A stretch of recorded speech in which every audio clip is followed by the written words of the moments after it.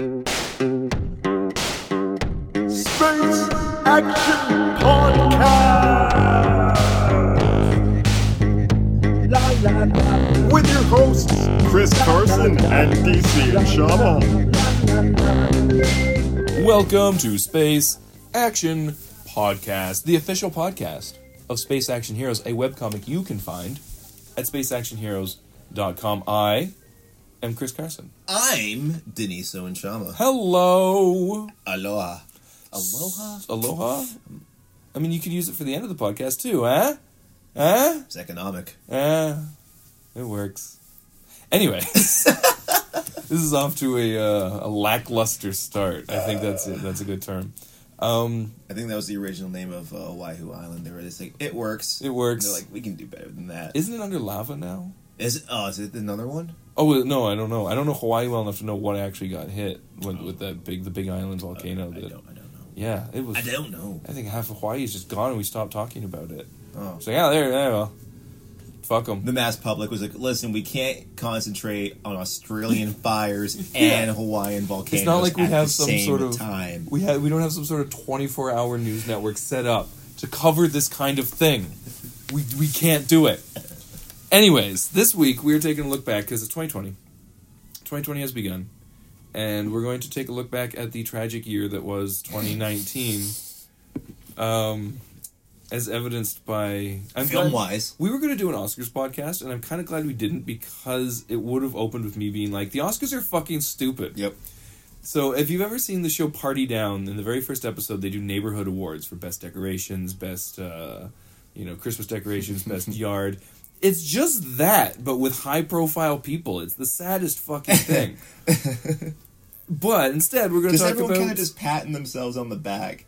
Like, realistically, it's right? a bunch of rich people being like, here's a rich thing for you to have. Right. To identify yourself as a rich person. Yeah, and originally it was made by a guild in order to be able to profile an artist to sell more tickets to their next movie. Mm-hmm. Or a director or a filmmaker or whatever, to get them in the public eye so that the next movie that comes around that has A in the minute is guaranteed a larger box office than it would have prior. It was always sounds made like a great opportunity for someone who could use that. Like, I know minorities or women, but No. that's cool. No. That's cool. No. Whatever. It is what it is now. Oh, Leo's nominated again. Good. He needs another one. I don't think he's ever won one. Isn't that his whole thing? Dude, fucking Revenant. Remember, it was he won for... right?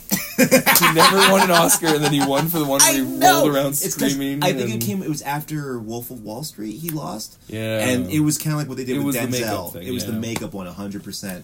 Dude, I can't stand that movie. No, and if you... No, neither can I. It's so fucking horrible. And I fucking like the director. I liked Birdman. Yeah. Alejandro. Like, And the original story, when you find out that he forgave him, so much better. was so much better. It's so... Oh, anyways.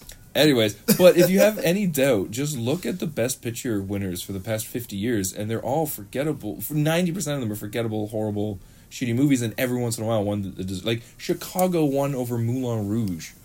What kind of award ceremony is this? I'm ashamed to say, as a black man, I still have not seen Moonlight. So... I have not seen Moonlight either. Yeah, but apparently that one's really good. Yeah? Yeah, I could see that. It's got the whole thing though, the Oscar bait, where it's not white, not straight, impoverished, right? Isn't that the whole thing about Moonlight? It's about two gay guys?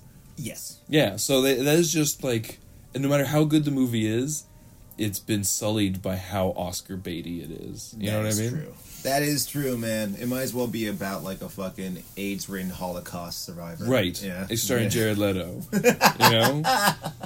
Because he looks like both. Because he looks like both. Or Morbius, the living vampire, apparently. What the fuck? So is that in the MC or not? What are we doing here? Like, shit or get off the pot? Here's the thing, it confuses me. Because we will get to 2019 movies. I have three specifically This is about 2019 but this is trailer. 2019. This is a trailer. This came out 3 weeks ago. It was in 2020. Their negotiations, that's why Sony came back to the table, because they realized they couldn't use all these new characters that Marvel had invented to put into Spider-Man Far From Home.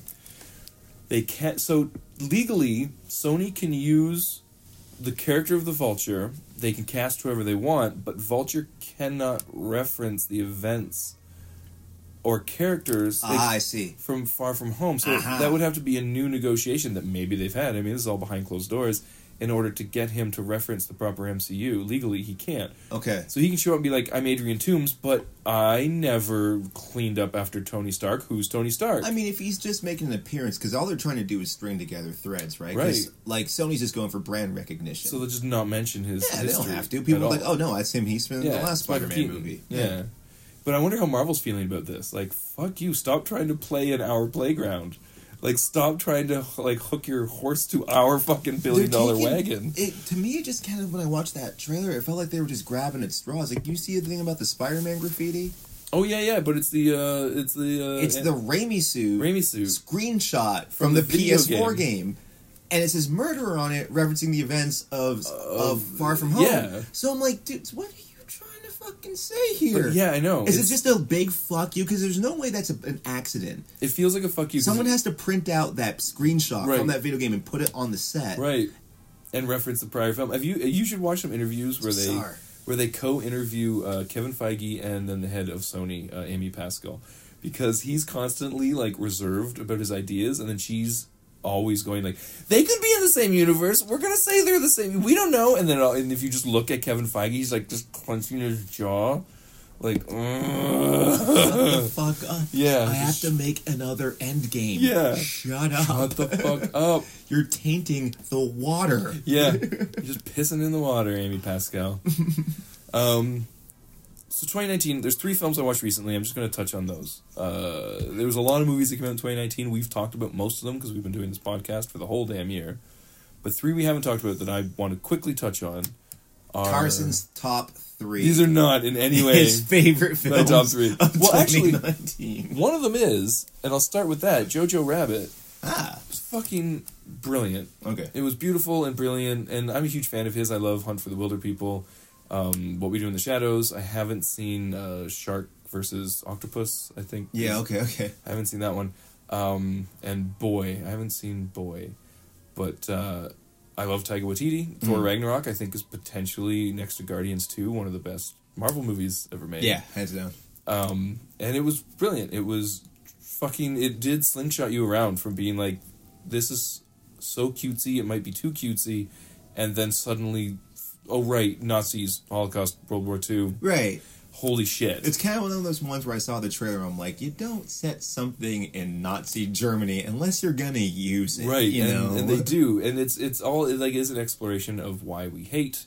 You know, like, even it says in the trailer, like, you're not a Nazi, Jojo, you're a 10-year-old kid who likes to put on funny costumes and be Sure. part of a team. Sure. And it's like, that's most of them. Yeah. And, like... and also very contemporary. Yeah, and then they what's his name? The Rockwell? Sam Rockwell. Yeah. I had it the first time, and then I fucking undermined myself. It's because he's such a chameleon, you couldn't remember his name. Oh, he's clear, but he's doing like a Colonel Klink type accent for the whole movie, which is pretty funny. But they even humanize him a bit, where it's like, oh, he's just a guy. He was just in the military, and then Hitler happened. Right. So he's not a good guy. He's just riding this out. He's just not fighting against it, but he's not like actively fighting for it either. Right. And so they kind of can humanize people a little like that in the story.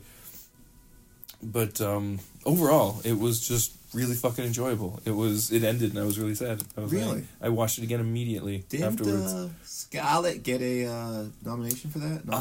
I don't know if she got a nomination, because as we topped off this podcast with bitching about the Oscars, I don't really pay attention. But I don't really like Scarlett Johansson as an actor. I don't think... It's sort of like Kylo Ren there. I don't think he's a great actor either. I think they kind of do... I'm trying to think of someone else who's of that ilk, who kind of do... Because I see what you're saying. They don't really vary in terms of tone range. And I'm not or sure how character types. great the one thing they do is. I hear Marriage Story is great, but I avoided it specifically because it's Adam Driver. And... Yeah. So man, that might be like the epicenter, though, to see them like underact each other. Right. But everyone says they're great in it. That's what I'm saying. Like, that could be like a what do you call it? Like what happens when an unstoppable object uses an immovable force in terms of acting. It's good. Yeah, it's good. I hear it's really good, and I kind of do want to sit down and watch it eventually, but I've been turned off by it because I'm like, I hate both those people. It's acting, but Scarlett Johansson is brilliant in it. She really nails it. As this sort of like... I like her, man. Yeah, like, I like her as a person and as an actor, but not as an actor, I should say. Because she's, like, anytime she tried, like, Ghost in the Machine or, Lucy, all that shit. She's just horrible. I liked her in Ghost World. And when she was young, she was really good. And like what's it called, Lost in Translation too. Oh yeah. It's Lost in Translation, but then again though, she's like muttering out really subdued 3 lines of dialogue for almost the whole damn movie. Sure, yeah. And then Anna Faris was playing... Dude, she's great in fucking... What's that flick? That one Marvel one. The first Captain one. Winter Soldier. Oh, yeah? Okay. Because, like, she had a weird role to play. They actually gave her a character in that one where she's got to be Steve's buddy. Yeah. And I kind of like, for the first time ever, they gave her a little bit more depth. Like, she was just kind of like his co-worker, his best friend at work. Trying to hook him up with someone from accounting or whatever. I thought that was kind of the first time you actually saw her, like, oh, she can be kind of, like, subdued, charismatic and shit, you know? But she's really great in JoJo. And I'm not going to say anything because you haven't seen it, so I don't want to spoil anything. But all 3 you haven't seen, but one of them I'm going to super spoil. Do it. Huge recommendation from JoJo. I think that might be the best movie of the year for me. God damn. I think it might be. What I love about that boy is he swings for the fences. He's like, I'm going to do a MCU buddy movie. I'm going to do a docudrama about some vampires. That's parodying the documentary about like an AIDS epidemic in Auckland or something. It was a direct parody to a New Zealand documentary that I think was about gay people. Oh gosh, yeah. I'd have to double check it, but I think that's what it was. Because there's always, I find, some meta commentary to everything he does. Oh yeah, and him playing Hitler is amazing. But I'm surprised more idiots didn't get outraged because he's a Maori, isn't he? Yeah. So he's playing a white dude. But I think he gets the pass because he plays because it's Hitler. He's Jewish. Oh, is he? Yeah. I think so. I guess not by blood. If your mom's, I think he's got that thing where his mom's by Jewish, blood Jewish, not converted. Yeah, I think so. Okay, like Don't a Mandalorian. He's like a Mandalorian. Well, he directed The Mandalorian. He aided The Mandalorian. That was we haven't talked about the last few episodes of The Mandalorian. That was my favorite scene, I think, in all of Star Wars, was the 2 stormtroopers trying to shoot the can. So good. I loved it. I don't know, I just scooped it up. I didn't get a good look at it. I was just waiting, like, you guys, because they're about to die a violent death. That's all I knew was, like, that assassin droid is coming to rip their goddamn heads off. He's on his way. It's a ticking clock. I think he's rattling the gun. And they just can't hit it. It was so good. And then the cocky dude pulls out the other gun. Yeah. And he can't. That's where I lost it, because we expected the other dude to do it, and they both couldn't fucking do badly miss it too. Like, it's not even in any way close. So where does he? Okay, let's take a brief segue. Okay. Where do you stand at the end of the series? Overall, like, are you in for season 2, or you're like... Yeah, because I mean, episode 1 or season 1s are always just throwing spaghetti at a wall and seeing what sticks. Yeah. Because there are some episodes that I think are really great, and some episodes that I think are brutally horrible. Sure. I hope the brutally horrible ones aren't molded in season 2. Yeah, there's probably...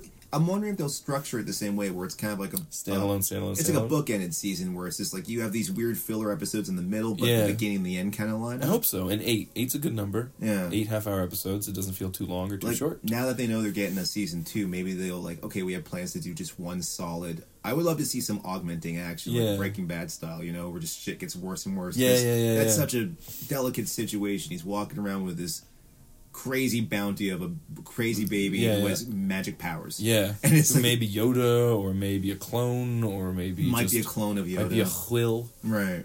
I just hope that the girl, Gina, whoever, I hope she doesn't come back. She's such a bad actor. Like, she makes Scarlett Johansson look like the greatest actor in the world. Well, okay, and this is where I think we both disagree. It's Walker, Texas, the Texas Ranger of it all. Space Ranger, man. Yeah. Like Buzz fucking Lightyear. For a main character, though? Yes. That episode with the fucking bounty hunter guy on Tatooine, whenever they're on the Oh my god, that guy was so fucking irritating. It was like pulling nails off with pliers. Oh yeah. But immediately as I was watching, I'm like, it's Star Wars. two fighters against a Star Destroyer? Like, there's some terrible acting in Star Wars. I'm totally okay with that when it's 1 or 2 lines, but when it's like a pivotal character... then you get into the Hayden Christensen of it all. Sure, but like, I don't know, that dude is not really a pivotal character. He's just one for that episode on the way to the overall story. Yeah. So what I found is, I honestly, as much as I resented the acting in that episode specifically, I was like, this is pitch perfect for classic Star Wars. It was almost like Favreau being like, I'm not going to go for obvious fucking references. I'm going to go for such subtlety, it'll tonally feel feel like you're watching a Star Wars Western. Well, that's the thing, yeah, because I don't remember who was saying this, but it's like the original Star Wars were sort of aping Yojimbo and Seven Samurai. No one speaks like that. Right. And so it was like sci-fi opera based on something. Star Wars ever since has just been Star Wars based on Star Wars. Yes. And this is the first time they're like, no, this is based on the old spaghetti western. So it's the first time Star Wars has been based on another genre since Star Wars. Right, yeah. So it's like, oh, this is what they should be doing. Exactly. That's really awesome. And I'm feeling like a little teaser for later, but I think that's exactly what went wrong with this sequel trilogy. Yeah. Is that you can't mix real acting with Star Wars. Yeah. You can't have Daisy really tearing up and trying to give a genuine, beautiful Yeah. performance in this goofy Silly opera. space opera. It doesn't work, and that's what eventually you get like the unsatisfactory end product. Where everyone's just kind of like, oh, I guess that's what happens. feels manufactured. When we try to mix drama with fucking this bullshit. Yeah. Like, anyways, your other movies, sir. As an aside, I want to quickly say I also watched the first season of The Witcher. Oh, how's that? It's very much okay. I think we would have the exact same opinions flipped about The Mandalorian, about The Witcher, or because it is silly as shit. It is like ABC Walker Texas Ranger quality at times, but I'm so familiar with the world and the lore. I'm like, this is great. Right. I'm really enjoying watching these short stories I read play out over because the first season is just all the short stories. For those of you who don't know, The Witcher started as a series of short stories and then became novels later. So season 1 is just all the short stories. Oh, that's cool. So every episode's its own little standalone beginning, middle, and end. And they're really silly and stupid, but really fun. I don't really buy Henry Cavill as Geralt of Rivia. I think he's not a good actor either. This podcast should be called the Shitty Actors Podcast. How dare you, man? He's been Superman. Name another bad Superman actor. Superman actors are always top caliber. Look at all the work they all do. Always the top. But he does this Geralt voice where it's sort of like, oh, you just played the video game. You didn't really bring something original to it. You're just sort of doing the video game Geralt. Or someone just played him a fucking walkthrough on fucking YouTube. Well, apparently that's the problem, is that he's a big enough celebrity that he can get away with doing what he did, which he said he's a huge gamer. So between takes and stuff, he doesn't go out and party, and he just plays video games. So he loved The Witcher 3. He was obsessed with it. He played it through multiple times, and as soon as he heard there was a show, he got his agent on the phone and said, you need to hound these guys until I get the role. And then he's Henry fucking Cavill. Of course they're going to give it to him to bring a profile to this weird... He's speaking out of school, because he might fly through this window right now. Kill me. Your goddamn neck. That's him. That's from one of his Witcher interviews that I watched. Yeah. But it's enjoy. If you like the material, I think you'll really like it. If you're... what are they called? Incels? The involuntarily celibate? These monsters that apparently that everyone who doesn't like things is being labeled as these days? Yes. If you're one of those guys, you probably hate it because they made... Yennefer of Vengerberg is now an Indian woman, and Frangilla is a black woman. I see. Like, but it never says in the book explicitly what race they are. They're never like, and they're all white. I don't think it does specifically say, but also it's fantasy. Yeah, exactly. If this was real history, I'd be like, hey, wait, there's no way like an Indian woman would have any power in the 16th century France. Sure. But this is a fucking fantasy world. Yeah. It's like it's wizards and dragons and shit. How I felt whenever they did that Harry Potter play and they cast a black woman. It's Hermione, like, right? Whoa! I'm like, it said she had curly hair and she was real smart. So fuck that's you. That's it. Yeah, Dumbledore loves cock. How do you feel about that, assholes? Wizards shit their pants and magic it away. Okay, right into Dumbledore's mouth. He's into the Scheisse porn. That's stumbled. He has just like a poosive next to the pensive. Okay, too far? No, not far enough. No, not far enough. You got to go way farther. Just shoots up like a reverse toilet. Oh. Okay, I'm done. I'm sorry. I'll quickly prattle on about these next two so we can get into the meat of this podcast, which I have no idea what we're going to call this episode. Just 2019 and then some. Knives Out, which all I will say quickly is that Rian Johnson's Knives Out. Last Jedi. Rian Johnson's Knives Out. I grew up in a family of whodunits and murder mysteries. My mother was obsessed with them, so I am as familiar with that genre as a lot of people in modern day are familiar with Star Wars. If you've never have seen a whodunit or are just vaguely a fan, it's probably a really fun movie that twists your expectations. But if you know like the genre through and through, almost academically, it's so weak. It's so sophomoric the way he did just Last Jedi it. Knives Out is to whodunits as Last Jedi was to Star Wars. I know very little about whodunits. I once went to a dinner theater in a murder mystery theater where they acted out. I've always wanted to do one of those. Yeah, it's spooky as shit. Yeah. Man. You're 7 years old. Oh, And also yeah. you hear a gunshot and the lights come back on. There's a dead There's a woman dead on the person floor. laying there. Yeah, it was fucking nuts. But if if I'm somewhat familiar with said genre and I'm watching it and I have zero idea who Ryan Johnson is or fucking anything like that. You might think, oh, that's a neat twist. Right. But if you don't like know it well enough to really analyze the twist, then it's. I think the comparison I used earlier was that if you just had a passing interest in Star Wars and watched Last Jedi, and it gets to the scene where they're like, Empire, Rebels, they're all supplied by these billionaires on this casino planet. You might go, oh, that's a neat social commentary in a sci-fi show about contemporary politics. I mean, when you're wondering why everyone next to you is going like a little on the nose. Yeah, it's not really what Star Wars is about. Yeah. More for Star Trek, and you don't really get it. I think it's something similar to that. Like, I think you might love. Everyone So loves what you're Knives trying Out. to say is that there's a part where the lights all go out and there's a dead woman on the floor, Well, no, it's and then she gets up and she's like, "I just tripped." Oh, whoopsie deal. kinda. That's not the farthest off. You'll see for yourself, but Literally picturing like Jamie Lee Curtis just sitting like rubbing her knee. Whoops. Whoops a doodle. no, it's not that at all. But it's the same level of expectations subverted. Okay. It's the same level of like, oh. So, but yeah, and the last one I'm going to spoil the shit out of is Dr. Sleep.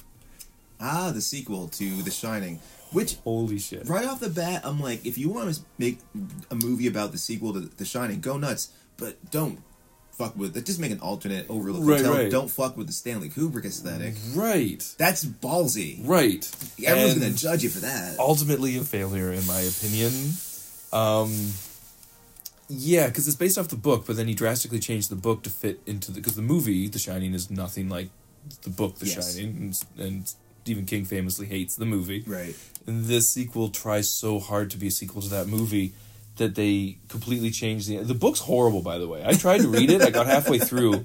I was like, fucking shining vampires and shit? Like, I'm done. This is horrible. Stephen King, ever since you got in the accident, buddy, haven't been quite as good. That's like 20 fucking years, pal.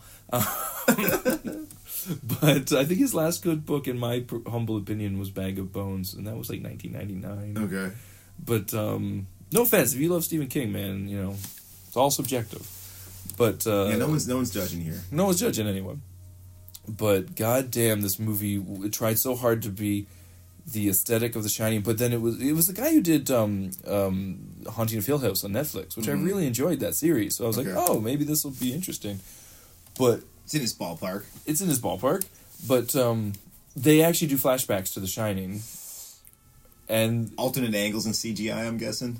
that's the thing. Well, just first I want to say the color between the original Shining footage, quote unquote, even though they reshot it, is all bright, bold Kubrick colors. And then it cuts to my least favorite thing in the world, Oh, no. fucking teal. All teal all the time for all the other footage. And it's so starkly... Maybe that existential visual nightmare was they were trying to stimulate that within you. Like, look how bleak it's become. Yeah, oh, Chris it's so Carson. bleak. There's vampires, and they call it steam Remember instead when of you used to shining. enjoy a cinematic experience? Remember that? But it is. What was the thing I was? Oh no, the CGI. So okay, this is full spoilers. Jack Torrance and Little Danny Torrance and Wendy Torrance, they're all in the movie as flashbacks for Wendy. But And they're black. no, but it's a woman playing Shelley Long, really. Shelley Duvall. Shelley Duvall, sorry, not the girl from Cheers. Really awkwardly, like just doing Danny, and doing that Shelley. A look-alike, or did they? They do- look pretty fucking similar, but and then when he goes to the Overlook Hotel at the end, Danny goes to the Overlook with. The basic plot is that this young girl's the shiniest shiner to ever shine. She's like the fucking solar They call it- eclipse yeah. of shining. Sorry, I was just gonna say Shine Dog. Shine Dog, and Take old Shine Dog up to the Overlook, yeah? pretty much. And I don't know exactly what that means. So I'm just rolling ahead. But I'm gonna Google that later. I'm gonna feel real stupid. And I'm gonna cut this Clear your web history afterwards. afterwards. Yeah. Oh no. And then there's this group of shining vampires who basically, they call it's steam. When everyone dies, a little steam comes out of them. Is it Robert Pattinson? It's just some chick who wears a top hat. And I saw this in the trailers. Okay, so when they die, they show this in the trailer. Okay, the steam they suck out, yes. Yes, okay. So all the mystique is gone now because apparently ghosts are just things that suck your steam out, want to kill you to suck your steam out. So all the Overlook ghosts literally suck her steam out at the end to kill her because Danny has them all trapped in his mind prison like fucking Sherlock Holmes. Because after the hotel was abandoned after the murders, so all the ghosts started reaching out to Danny and his mentor there, the dude who gets the axe to the back, who is dead. Scatman. Scatman's dead, even though he's alive in the book because he lived in the book. Right, I was reading. Yeah, okay. So he comes back in like a Force Vision or something. He's basically Obi-Wan. He comes back Force Vision style. And did they CGI Scatman Carruthers? No, all new actors. They recast them. Okay. But that's the rub that I'll get to. Oh no. He tells him, like, you have the power with you're so strong in The Shining. You have the power to lock these guys in your head. So you can take their spirit essence and lock them in his head. No. Yeah, so all his life, so Danny has all these spirits locked in his head, and at the end of the movie, they go back to the Overlook Hotel, which burnt down in the first book, so it's not in the second book, and it's the wonderful movie logic of, well, this hotel's dangerous for people like us, so maybe it's dangerous for people like them. One line of dialogue, and they're suddenly at the Overlook Hotel. And you're like, wait, what? Why are you here? Okay. You had to drive to fucking Colorado to get here. Now let me guess, they're blasting the theme the whole time. And only during the opening credits. They do the bomb. Really? Oh, bomb. right in the front. Right at the front. Because they do the old Warner logo. Gotcha. So then he gets there, he lures her in, and then releases all the ghosts from the Overlook, who then go and suck out her steam and kill her, and that's basically the end. But then he dies too, because he gets after they suck the steam out of her, all the ghosts turn on Danny and possess him, and then it's a whole him running around with the axe chasing the little girl, like the end of The Shining. Geez, really? Yeah. None of that happens in the book, by the way. Not to say the book's anything Can you special. imagine But Ewan McGregor being like, listen, I know I'm known for playing guys who don't want to do the role anymore. yeah. But... Or adult versions of classic characters. Or who are dead. Yeah. Like, whichever one. Yeah. But this is a little fucking It's a little much. fucking much. No, it was really stupid. But here's the thing. So he goes into the what was the champagne ballroom, whatever the ballroom was called. And if you recall, in the original Shining, Jack Torrance talks to Grady or whatever, Mr. Grady, who was the caretaker who killed his family back in the 50s or 60s. In this one, he talks to his dad. So Jack's taken the role of the bartender. And it's just this guy with his hair exactly the same, but he's got a big double chin, and he's got the eyebrows, and he's doing a Jack impression, just talking to him. And it was the first time where I was like, dude, a little deep fake would have been fine here. Just to do just the simplest stitching of Jack Nicholson's face onto his face would have been completely appropriate. They CGI'd fucking Peter Cushing in a Rogue One. Yeah. Just a little bit of his makeup. It's fine. And that's the thing is Peter Cushing was a complete CGI creation. They had an actor on set with blue dots on his face. But I'm talking this deep fake technology is so much better. It's gone bananas, because they just put a layer over the existing face. Have you seen Harrison Ford and George Lucas? It's like collider video. It's brilliant. Because I love that one dude, Jamie Costa, who's been playing. He does the Han Solo impression. Yeah. He does like Gandalf and everybody. But the guy who's doing Lucas, they sent him out to the premiere of Rise of Skywalker. Dude, it's the fucking funniest thing I've ever seen. It's so good, and that's deep fake, and it's this. YouTube channel does a better recreation than fucking Disney did with Peter Cushing. It's brutal. I saw one that I thought was pretty good. It's directed by Lena Waithe. Written by Lena Waithe. She was one of the writers on Aziz Ansari's TV show on Netflix. Is she the one who gave him that awkward blowjob? And no. that chick is not a director or black, as far as I know. Also, I like that kind of worked out in Aziz Ansari's favor, because I think if you willingly have a dick in your mouth, you're not really getting raped.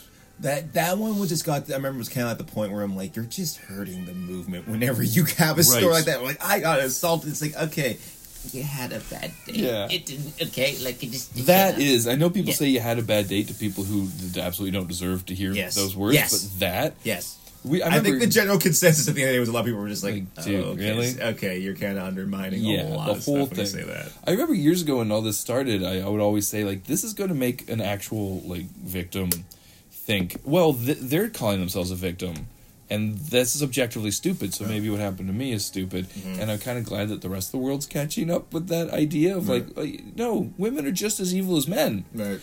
And it's called equality. I don't know. Yeah. Anyways, directed by Alina Wayne. Yeah. Written by her. And directed by Melina Matsoukas? Melina Matsoukas. So anyways, it's a story about a couple that goes on a Tinder date. Black couple. On their way home, they're pulled over by a cop. And also the cop gets kind of aggressive. And all of a sudden, sure enough, he pulls the gun on Dude. On the girl. What's kind of great the girl. They never are referenced by name. We don't know their names. They just Okay. kind of pick up the nickname Queen Slim as the movie goes on. Which is, I thought was a very, outlaw man with no name kind of Yeah, thing. Bonnie and Clyde sort of thing. You know Very that much was so. their names, but... Very much so. So, anywho, they end up razzling with the cop. He takes because the cop shoots her in the leg by accident. Or intentionally, because, these days, cops, You know. And he ended up killing the cop. She's a lawyer, and she's like, okay, we gotta get the fuck out of here. So it's essentially just them on the run from then on. And they run into different people who help them out. My personal favorite, what the fuck's his name? He's the Bokeem Woodbine. He was Shocker in Homecoming. Okay, yeah. He with the teeth. was, and he was in Fargo. He was, I can't remember his character's name in Fargo, but he's brilliant in season 2. He was in something a while ago. I remember how he popped up on my radar 10 years ago. I don't remember what the fuck it was. He was fucking great. But basically the whole movie turns into a Black Lives Matter kind of fucking, it's more of a statement. Hey man, movie. all lives matter. What about that cop they killed? Exactly. Don't all lives matter? Hey, wait a minute. Blue Lives Matter too, man. That cop was just doing his civic duty. It's a lot... Jesus Christ. That's what I find so fascinating about the whole movement is that, you try to say, he's like, I've heard this rant a dozen times. He's about to get on his fucking soapbox and put on his fucking... Oh, buddy. It's put okay. his beret on. Listen, all I'm going to say is that, it's... Overall, the plot of the movie, the flow of it, wasn't totally coherent. You can kind of feel it was her first directorial thing. Right. Cutting her teeth. Yeah, cutting her teeth. There's a couple moments like pacing wise where I'm like, this is not the time or place to be taking a break and leaning out the window and feeling the breeze and riding horses and shit. You kind of got to get to the mistakes in editing, maybe. You got to get to the border. You know what I'm saying? And that is kind of the premise of the movie. It's but you have to enjoy these things in life, otherwise. Oh, okay. But it's a little lost because it's such a bold statement about the police brutality that's been happening to African Americans. At the same time, it's trying to have this, live free kind of mentality at the end that overall you don't get to spend enough time with either. Right. So you're just kind of none of them really paid off at the Right, end. right. Just little touches of everything. Yeah, and then halfway through you're like, okay, well now I kind of know they're gonna have to bang, and they're likely spoilers gonna die. Right. So you're just kind of going through the motions. But the statement, the message that it's trying to convey, I thought was more important. I was just listen, this is a conversation that needs to happen. Right. And she's using her voice to fucking do that. To get it. Oh. And they're both great. The two leads, Daniel Kaluuya, and she's a new comer, Jodie Turner-Smith. It's her first flick, I think. That's fucking Mkabe from yes. Black Panther. He's Chris from... I just watched Get Out again the other day. Yeah. Oh, that boy. He's so intimidating in Black Panther and so unintimidating in Us. You know what I love? He's such a ugly teddy bear. You mean Get Out? You film racist. You think every movie by Jordan Peele's the same? Oh, he was in Us. Wait, and who are we talking about then? He's not the big teddy bear from Us? No, you're thinking of... now that's getting worse, man. Who the fuck am I thinking of? You're thinking of Winston Duke, sir. So who did you say? You're digging a hole. Yeah, no. Hey. They all look alike. Dance for me, sir. I would like it if you just danced a little. I'm really kind of... Can I get you some more cornbread massa? All right, sorry. Winston Duke. I love cornbread. They're both in Black Panther. That's the irony. So who's he in Black Panther then? Take a brief segue to briefly talk about the time that you and fucking Dylan were arguing about that Jeff Bridges movie remake, and you went on and on for about 2 hours. Yeah, you remember this and I don't, yeah. Before you realized you both were not talking about the same movie. Yeah. You were arguing for Tron, I believe, and he was arguing about True Grit, or maybe vice versa. But either way, I sat there for 2 fucking hours while you guys argued back and forth. Yeah, but Jeff Bridges in the original had more charisma. Well, yeah, because back in the day, Jeff Bridges. But we were talking about 2 different movies the whole time. But it was crazy how like it lined up perfectly. Yeah, like but the scene where they stopped and drank the water, and I'm sitting there like, oh shit, there was a scene in Tron where they drank water. Like this is kind of crazy. And it took about 45 minutes. It's the same thing happening here, where I'm like, he was in Black Panther. You're like, yeah, I know he was in Black Panther. You worked with Jordan Peele. Of course he was in that Jordan Peele movie. I'm glad you've established that I'm like this with every fucking human being on the planet. Yeah, and not a horrible racist. I'll back it up from racist to just an amazing series of coincidences. But seriously, though, I mean, all lives matter. Yeah, you say it, Davey. You prick. Oh, you prick. Okay. Fucking cat. That's it. Anyone So, want a cat? Who is he in Black Panther?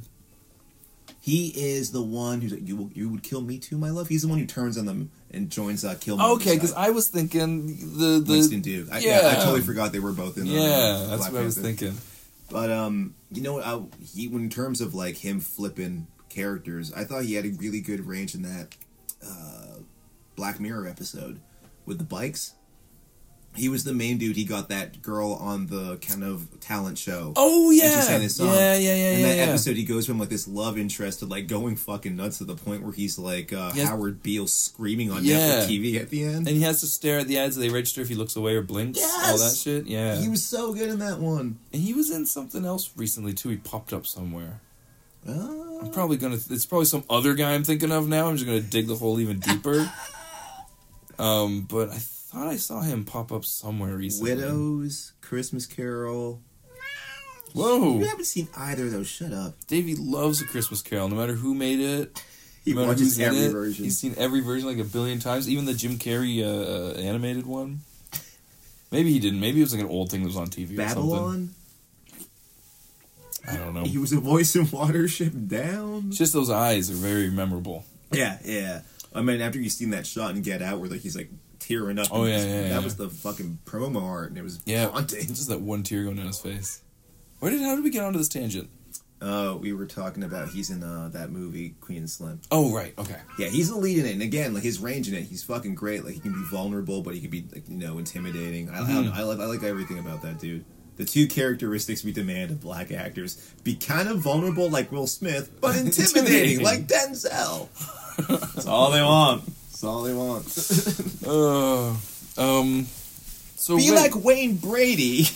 Oh God! Don't no one be like Wayne Brady. Wayne Brady meets Dolomite, and we're just like, oh God. Wayne Brady, I'm pretty sure, is just a white dude in blackface.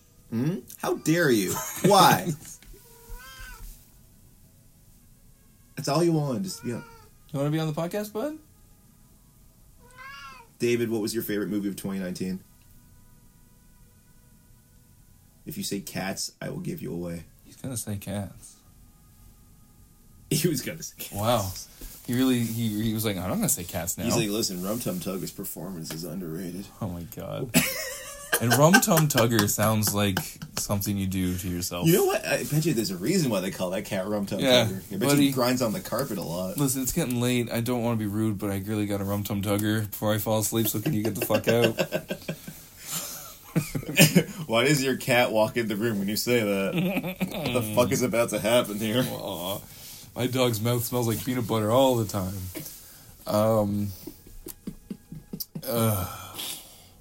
So yeah, good movie. The message is what was important, you people. The message. Good. Do we have any other little random 2019 things? We were already at 40 minutes, so do we have any other random little 2019 things? Yeah.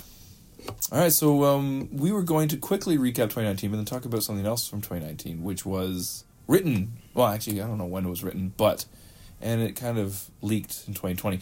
Doesn't matter. The point is, we're talking about Jurassic World director Colin Trevorrow's leaked episode 9 script, Duel of the Fates, which came out recently. Are you just talking about the story beats? Because I think I know them. Do it. So, Colin Trevorrow's story was that it opened with first of all, it was called Duel of Fates, and it opened with the fact that the First Order had cut off communications between all planets in the galaxy, and so one of the thrusting narratives was that they had to steal a Star Destroyer to assault Coruscant, where General Hux was the head of, like, the Chancellor of Coruscant. He placed himself there.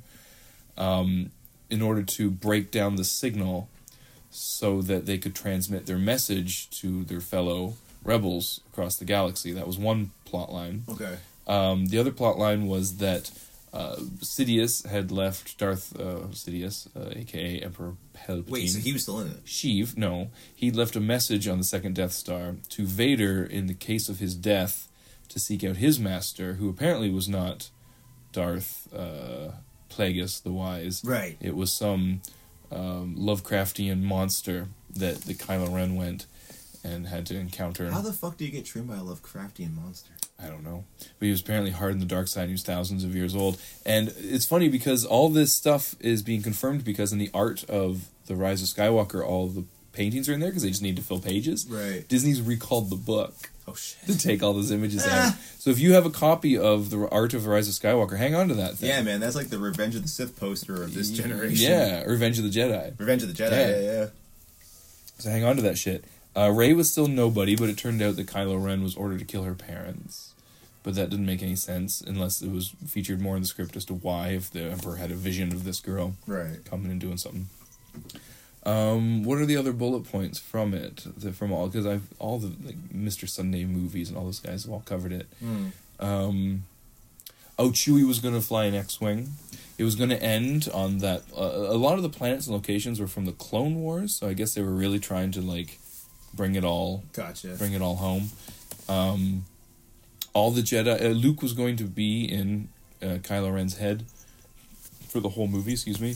That one concept art picture of him catching the lightsaber with his bare hand. Yeah, with catching the blade. Because he said in The Last Jedi, he was like, I always will be with you. Yeah, so he's haunted him the whole time. Haunting him and tormenting him, trying to turn him back to the light side. I think the ending... I'm just imagining him doing his Joker voice. Yeah.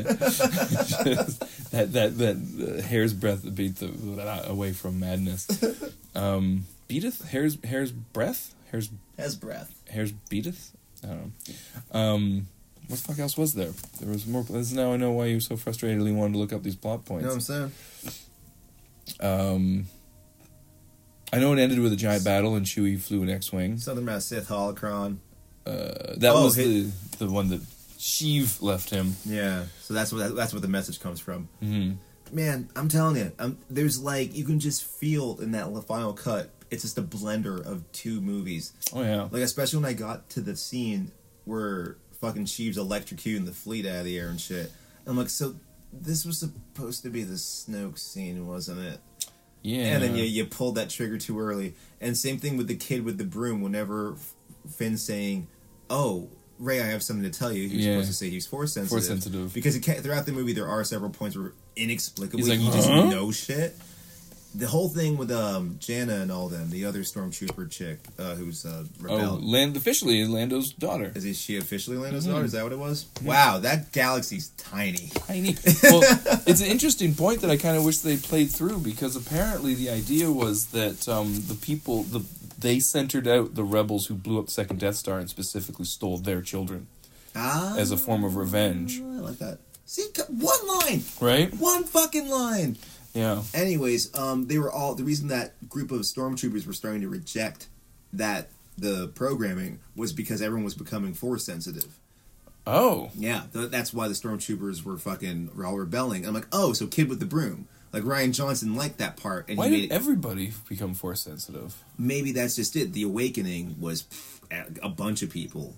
Oh, so because, he brought balance... Vader brought balance to the Force by destroying the Force, essentially, and leaving just one dark side user and himself left. And I would imagine... So all those midichlorians had to go somewhere? This had to go somewhere. If we're going by... we gotta keep the prequels in fucking in canon. Well, apparently not. His master is now... He no longer killed... I guess he never directly said he killed him in his sleep. He was telling the story of Darth Plagueis the Wise. So maybe it was just a story, but the way he played it, that means that he's not... He didn't create Anakin then. You know what I mean? In the same soliloquy he's doing... He talks about Darth Plagueis the Wise was killed, and then he created this, and he looks over. Conception, yeah. Right. So if he's making up half of that, then you kind of have to assume he's making up all of it if you're going to change his master. Why can't he still be impregnating Shmi Skywalker with Force Cam? Because his master... Oh no, because the tragic tale of Darth Plagueis the Wise talks about how he tried to recreate life with Yeah, but remember he pulls that bitch move where he's just like, he kills Sam Jackson and he goes like, "Oh, I don't know it, but together we can figure it out." For extending life. Yeah, so I don't think he ever knew it. So it could have been retconned because it clearly was intended that he was talking about him and his master in that scene. Yeah, but it could have, I guess, his technically... master taught him everything and he killed him in his sleep. But no, I think that was kind of just him being like, "Yeah, I don't know that one." Yeah, but we can figure it out because you're really strong with the Force, I guess. But he did make Anakin though. Why wouldn't you make Anakin? So he can do that. He can manipulate the midichlorians to create life. Yeah, but can't heal someone. No, that's ridiculous. Even though Rey can heal snakes. Because she's crazy strong with the Force. She is crazy. So can a little her and baby Kylo Yoda. Ren. Yeah. Kylo Ren can stop a bullet in midair, you know what I'm saying? Yeah, he's like Neo. Yeah, he is Neo. He is Neo. He can look at him. I do know in the Trevorrow script he did not get redeemed at the end, which seems odd since the entire thesis of Star Wars is redemption. Yeah, I was thinking about that the other day, because I'm like, the first one's kind of like a Shakespearean tragedy of like what happens whenever this guy gets compromised by his worst fears and ambitions and shit. Mm-hmm. And the second one's a redemption arc. And I remember saying before this trilogy kind of went the way it did, I thought it was going to be, this one's about reconciliation. Mm-hmm. You know, fucking tragedy, redemption, and then how do we deal with what the fuck happened? Because in that first movie, yeah, like in Force Awakens, everybody's running away from the past and we're living off the remains of yesterday. Mm-hmm. And it's just like everyone's scared to do the next move, which I thought was kind of a cool choice. I'm like, oh, this is literally a springboard for every single one of these characters. As you said, man, there's no arc in that trilogy. Mm-hmm. Like, it's not about anything. And I'm just like, I don't really... Yeah, I thought it would have been about reconciliation, but no, it's just a funeral dirge that ends with her being like, I guess I'm a Jedi? A new type of Jedi? I guess. I'm just going to start this over again? Question mark. Buy the books and video games to figure out where it goes. Yeah. Also tell me who Master Sifo Dyas was while you're at it. Yeah. The prequels fucked it up entirely because it... I mean, everyone knows this. I'm preaching to the converted choir here, but... after the prequels... I know what you're talking about. That scene in Phantom Menace.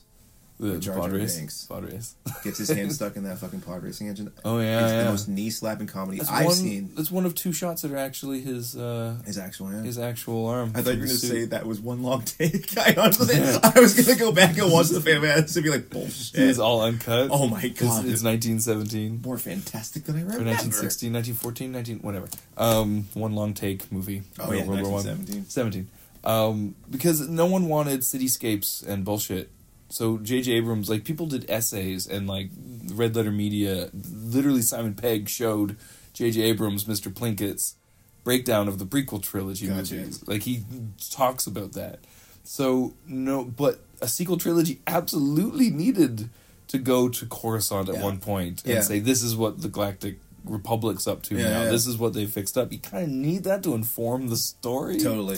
But they didn't want to dare recreate the prequels. And then so you get stuck going to, like, desert planets, old temples, and, like, swamp planets that are on islands and shit. And it's like, The original trilogy was about the outlaws, so it makes sense that they're outside the law. Exactly. The other two trilogies are kind of about the society. It's literally the plot of the entire second movie. It's like, we're on the run from the law the entire time. We have to stay in, like, tents and shitty ice shelters. Like, it sucks being a rebel. Yeah. But, like, that's why I never got about this one. The second, I think Williams got it, man. He wrote a march for the fucking good guys in this one, being like, this should be the unifying movie where we're all the resistance and we're fucking banding together because we're finally taking back control of the galaxy for the light side of the Force and all that shit. Mm-hmm.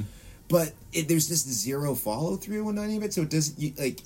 People were so frustrated with episode 9, but I'm like, it was in the cards, man. There's not much overarching themes in that entire trilogy whatsoever. It's like you went in and got a Big Mac and then a McChicken and then were pissed about the fillet of fish. Yeah, exactly. Like, what are you fucking expecting here? Exactly. Like, don't get me wrong, I think Daisy really crushes it in all three movies in terms of, like, being, I have to emote the shit out of this ridiculous-ass character. But, like... How do I say this without becoming a misogynistic asshole, but... She's kind of chunky in part 2.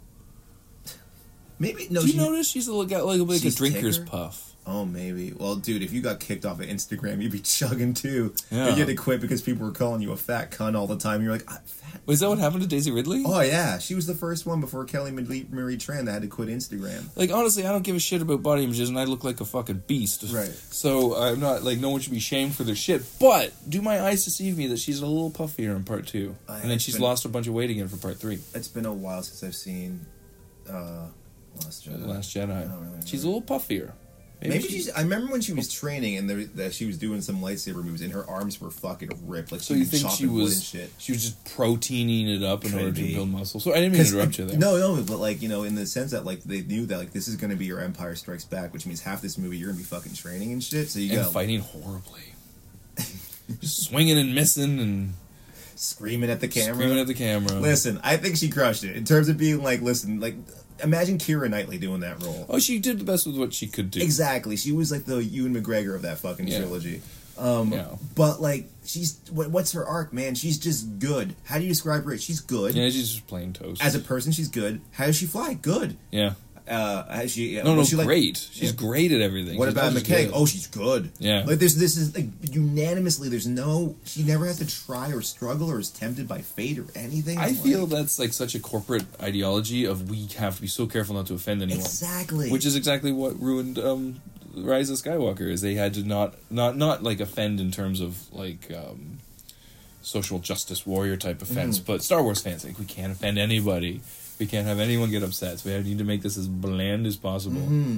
Pound this McChicken down their fucking throats, and then remind them the Mandalorian's airing on our streaming service. Yeah, exactly. It's like, and also we just don't want to get flamed to death if we fucking do anything with her character, like have her tempted by the dark side, Right. or try to, like give her any sort of emotional depth whatsoever. It's like, Yeah. well, that's not correct. That's not how she would have done it. It's like, well, how the fuck do you know? She's a fictional character. Wait, I gotta. It's not about you, the goddamn movie. I sent this text, and I hope this isn't becoming some sort of like two dudes bashing anyone.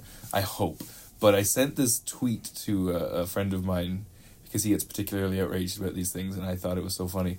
But I wish I had it in front of me. It would take me forever to find. But it's basically like 3 tweets from some girl who has a couple thousand followers. So she's somebody. I don't know if she's like a comic book writer or what she is. But it's just like, how dare they, how dare like a man's world tell Rey that her feminine anger is inappropriate and she shouldn't be using this aggression to take down her enemies. And what's the man who's been mentally abusing her for 2 movies, he kisses her at the end? What's with that? And we're just like, have you seen Star Wars? Do you know the whole thing about being tempted by the dark side? Right. How rage takes you to a bad place? Right. You know, this justified female anger. I was like, well, fuck off. You don't understand. Because of her gender, it allows her just to freak out every now You and can forget then. not go to the dark side. Yeah, it's fine. What are you saying? She can't do that? But as a man that's misogynistic, you limiting what she can and can't do. It's a catch-22. No, you can't. I There's no can't argue success. with this. Like, No, it's adorable.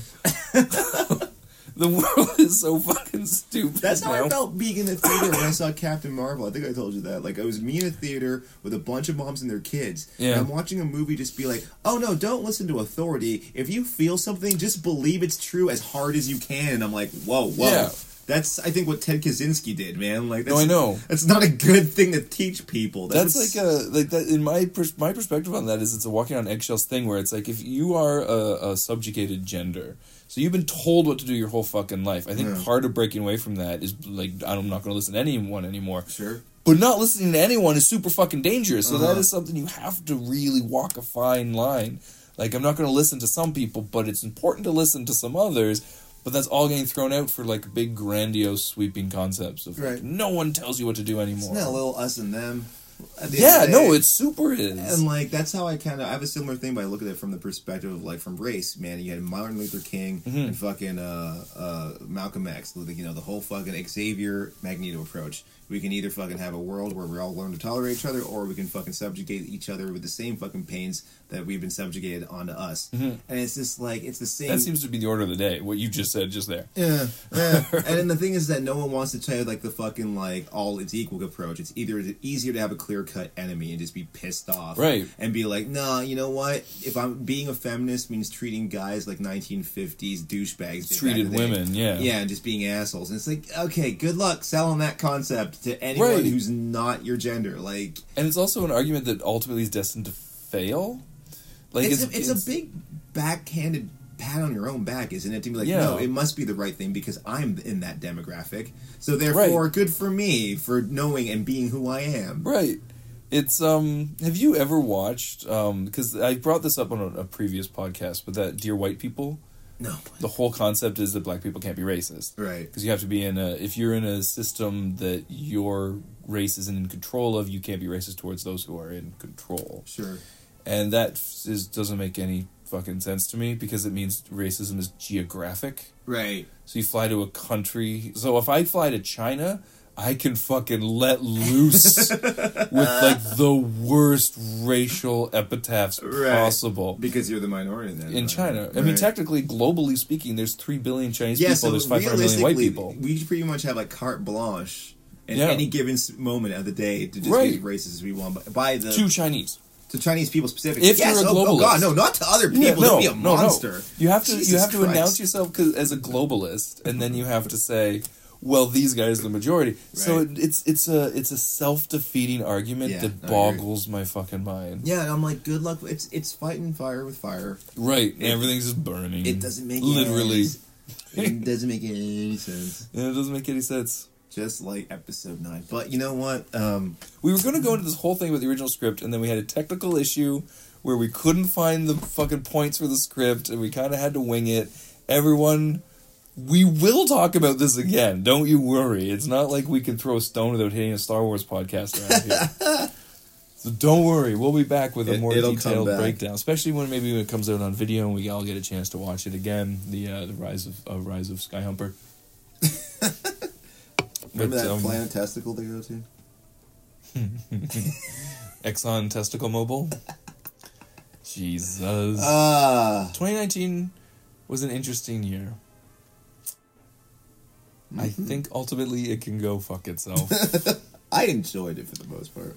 I really did. 2020 is off to a bad start for you. I haven't really had... I mean, I guess it's off to a bad start for me too, but though that's a podcast for another day. Yeah, I don't know, man. I'm cautiously approaching this one. 2020. Yeah, it's like a fucking tiger in a cage that someone's poked a couple times, and they're like, "Yo, can you hold this stick?" And they go to the bathroom. And that thing's looking at me mighty angry. Yeah, that's how I'm approaching this year. I'm like, all right, fine. Yeah, this is not my first rodeo. Let's do this. This could all fall apart pretty quickly. What a positive note. Let's go out on that. Yeah. Hey, remember, we'll see you next week. Maybe. Probably take another 2 weeks off. It's this weather does not make it fucking easy for podcasting when we live an hour and a half away from each other. But the summertime, usually we can crank them out a lot more regularly. Mm-hmm. Hey, I'm just seeing that you have the ticket to the Fan Expo at Space Action Heroes was up on your, and it was the Next Generation crew. That's correct. Oh shit! I need to talk about the first episode of Picard before we go. All about Picard, and then we're out. I'm glad we fucking stayed on for this. Riveting the hot take Space Action podcast. It's the guys who made Discovery. So it's ultimately the same kind of, like, it seems like they're inching closer towards what Star Trek's supposed to be about. But it's an inch. Like, they're still talking about resources of the Federation, and there's this xenophobia, racism against Romulans going on. Oh, okay. And it's stuff that, like, the whole idea is that the utopian society isn't that we're brainwashed, we've just learned to control our impulses more. So we don't throw feces at each other like we used to. You know, we've learned impulse control. We still have the capacity to pick up our shit and throw it. Star Trek's always been about the next stage of impulse control. When we've moved beyond the more animalistic parts of ourselves, we've moved beyond starvation, culture wars, everything else. Unify as a human race. Unify as a human race, and if you want to tell those stories, you do it through the aliens. Because humans need to be unified. That's the fucking point. It makes... Star Trek was always meant, specifically the Next Generation, my generation of Star Trek, was always meant for two types of people. One, people who needed to know all of this was worthwhile because where we're going makes it worthwhile. Sure, okay. Any pain or suffering you have in your life, it's worthwhile. And also a familiarity of the characters because it's not a dog-eat-dog world. It's not people who are going to fuck each other over to get the last, piece of food. These are all family. They all respect each other. They can disagree, but they respect each other. They have civil disagreements with each other. You can't judge a culture by its past. Yeah. They move forward with things. They represented, like, they had a Klingon on board who were the Russians during the Cold War to the original series, and they have him on board the ship, and no one gave him shit about it. No one was like, fuck you, you're a Klingon. They just accepted him, and it was a familiarity for people, I think, that came from, like, broken homes, Sure. or from a bad upbringing, to be like... Or even, like, I'm imagining in the Western world, like, where people are kind of all moving in, like, this influx of people. Right. Or it's just like, oh, this is, like, a total story about my fucking dad who now lives with us, who's from Poland, you know? Right. Like, shit like that. And it's meant to create... It's two things, to show a better tomorrow, and to create an atmosphere of comfort and support. Like, the opposite of something like Gordon Ramsay or America's Got Talent. No, seriously, like, where they're like, you come out and you sing, we're going to yell all the worst things, and you have to get over that. That's a good point. It's the opposite of that. It's positive reinforcement. It's all the shit that everyone calls, like, coddling and hippie culture bullshit now. Mm-hmm. But that was what made it great, especially for kids who maybe didn't have that in their life. And Jonathan Frakes' crotch. And Jonathan Frakes' his fucking leg thrown around every chair he could get. God damn it. This new series, it embraces that and ignores it all at the same time, and it's only one episode is aired, so this could go off the rails, because Discovery is a giant stinking pile of fucking shit when it comes to actually exploring Trek for what it's supposed to be. This Picard show, I hope they course correct a little, because I don't know, it's sort of like they've peppered in the ideals of Star Trek, what it's supposed to mean, mixed with like a CW show, like Arrow or Supergirl or something. It's really fucking weird. So I'm so baffled by it. Where I'm like, I gotta see where this is going to really judge it. But maybe they're going in the right direction. I don't know. We'll see. But I do suggest checking it out. Patrick Stewart is phenomenal as Picard. Every scene he's in, you're just mesmerized. I'm just imagining that dude in the trailer before every take being like, this is your fucking character. Right? This was your defining Western world moment, man. Right. And unlike, like, he didn't... And he was in... I just rewatched Logan, so he got to watch his buddy fucking Hugh Jackman do that right in front of his eyes. So he's like, oh, I'm going to Logan this up. And I gotta say, like, unlike Logan, who presented an absolutely broken Xavier, which is completely appropriate for the material, especially mutants and what they deal with, Picard's not that bad. It basically, the story is that a decade or so earlier... the events of Star Trek, the Zachary Quinto, J.J. Abrams Star Trek. Okay. Remember how the Kelvin's Trek. Romulus blew up, yes. But then that shot him into the Kelvin timeline, and then he blew up Vulcan. Yes. So we're back in the Prime timeline. Romulus did blow up, and Picard, while trying to lead an evacuation of all the citizens of all life forms, which is fucked up because at one point he's being interviewed, and she says Romulan lives. He goes, no lives. Like, no one in the Federation would be making the distinction at this point. That's the whole point. So little things like that are annoying. But the Federation pulled out because there was an attack on their Utopia Planitia fleet yards, is where Star Trek makes all their ships. Right. That's where they were making the fleet to go save the Romulans. The synthetics, the descendants of Data, essentially, revolted and blew up the planet. And then Starfleet said... Why would they revolt? We haven't learned that yet. Oh. And Starfleet basically said, go fuck yourself to Romulans. We have our own thing to worry about. We're not going to help you anymore. And that decision, Picard thought was so cowardly that he resigned from Starfleet. Gotcha. And has basically been living on his vineyard in just dwelling in the past. It's also a good motive for that guy. It goes against all of his morals, and he's just like, yeah, I can't fucking wear the badge of this fucking organization anymore. Yeah, and it also makes sense from the little time, like, because Next Generation always presented Starfleet and the Federation as being, like, this wonderful utopia, but every once in a while a sliver would get in there. And like any organization. Like any organization, and we had to get it out quick before it got infected. Right. And so this feels like this backstory of the Federation just being like, fuck you, we're not helping you. It's just one of those slivers. It doesn't feel like this corrupt, political, horrible government that's more in tune to our modern day or anything. You thinking the likelihood they're going to have to come back and it's like, we need you for one last job, Picard? I don't know. I think it's going that way. I don't know. It's hard to tell exactly where it's going because right now it seems like it's about two twin girls who have Data's positronic brain in them. Okay. One of them dies, and the other one is like he's going out to find. Okay. Because it's like Data's daughter. They should just call this. So fuck Picard. Data's daughter. That's the fucking series Data's name. daughter. Data's daughter. That's catchy as fuck. Yeah, but all the scenes with her atrocious. That's when it starts feeling like the WB, CW, Arrow, Flash. We gotta universe. open some like wholesome storyline. No, not even. Like it's introduced. Like I don't know. You have to watch it because it's just the way it's shot is very Riverdale almost, like teen drama. Interesting. Weird. The shit with her because it starts off with her alien boyfriend. And it's so clear, like this little human girl and this big alien boyfriend. It's clearly a fucking commentary on something. and then he gets And then killed all of a sudden, right they away. put a knee in the back of the alien boyfriend's back. It's a fucking Federation agent. He's like, put your hands on your head. Stop resisting, sir. Stop resisting. They do kill him right away, and the reason that I'm saying that Oh, I was is- right. Yeah, they literally make the joke where drove it home. I was like, this is interesting. They got a black guy playing an alien, and then like a kind of maybe half Chinese white girl. This seems like the way they're playing this is like your eyes, the way they do that. Your culture is so different from mine. I was like, this seems a little on the nose, but maybe I'm looking into it. Until he went to the replicator and was like, well, girl, your replicator skills are horrible. Everything's vanilla. They're like, Really? oh, you. I wasn't reading into that. You're doing a thing here. That's fucking funny. And so watching like a little on the note, because I really love the way like the Klingons were subverted Russians. You know, it's just like we had the fucking thing going, but now we're kind of cool. Yeah. But that's like so goddamn on the nose. This is really- So much so that they were like, who are we gonna get to play the alien? They're like, black Big guy. black dude. You Just know? make him actually black. Yeah, and 'cause his eyes blink sideways, and she's like, "I love the way your eyes do that. It's so different." And she's half Asian. I think so. It's hard to tell. I'm just saying, half Filipino, half black. I'm double offended by this fucking bit.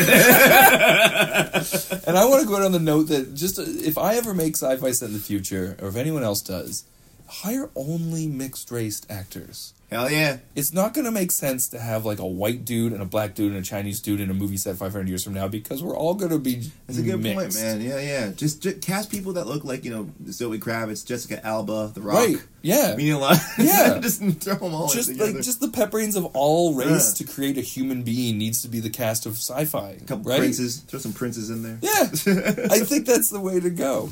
But I just ranted about Picard for way too fucking long, and I'm sorry. That's great. No, I mean, we got some Trek fans, I'm sure. Yeah, Matt Morrissey again. Hello. Hello, Shout out to Matt Morrissey and Rob. I think he likes Star Trek.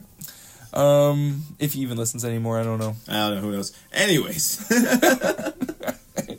All right, extras, man. I'm running out of steam. That's it for this week, guys. We'll tune in sometime soon. Week or two, maybe. With another show. What, have you seen Watchmen? You watched the Watchmen? I have not watched The Watch. You gotta watch Watchmen. You gotta watch Atlanta. That is your homework. I gotta binge. I just don't know. I just have no time I've these started days. watching Atlanta again, man.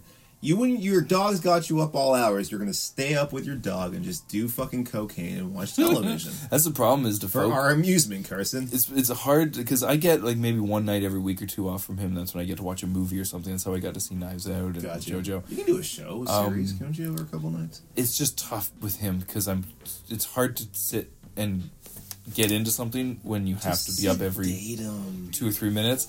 Yeah, Just like put him in a Yeah. headlock and make him. just give him the old choker. Yeah, And they do that with dogs. Give him don't- some liquor. And I'm going to try it. It's Just get through fine. everything. It's fine. It's Sure, fine. it's fine. I do with Davey all the time. Oh god.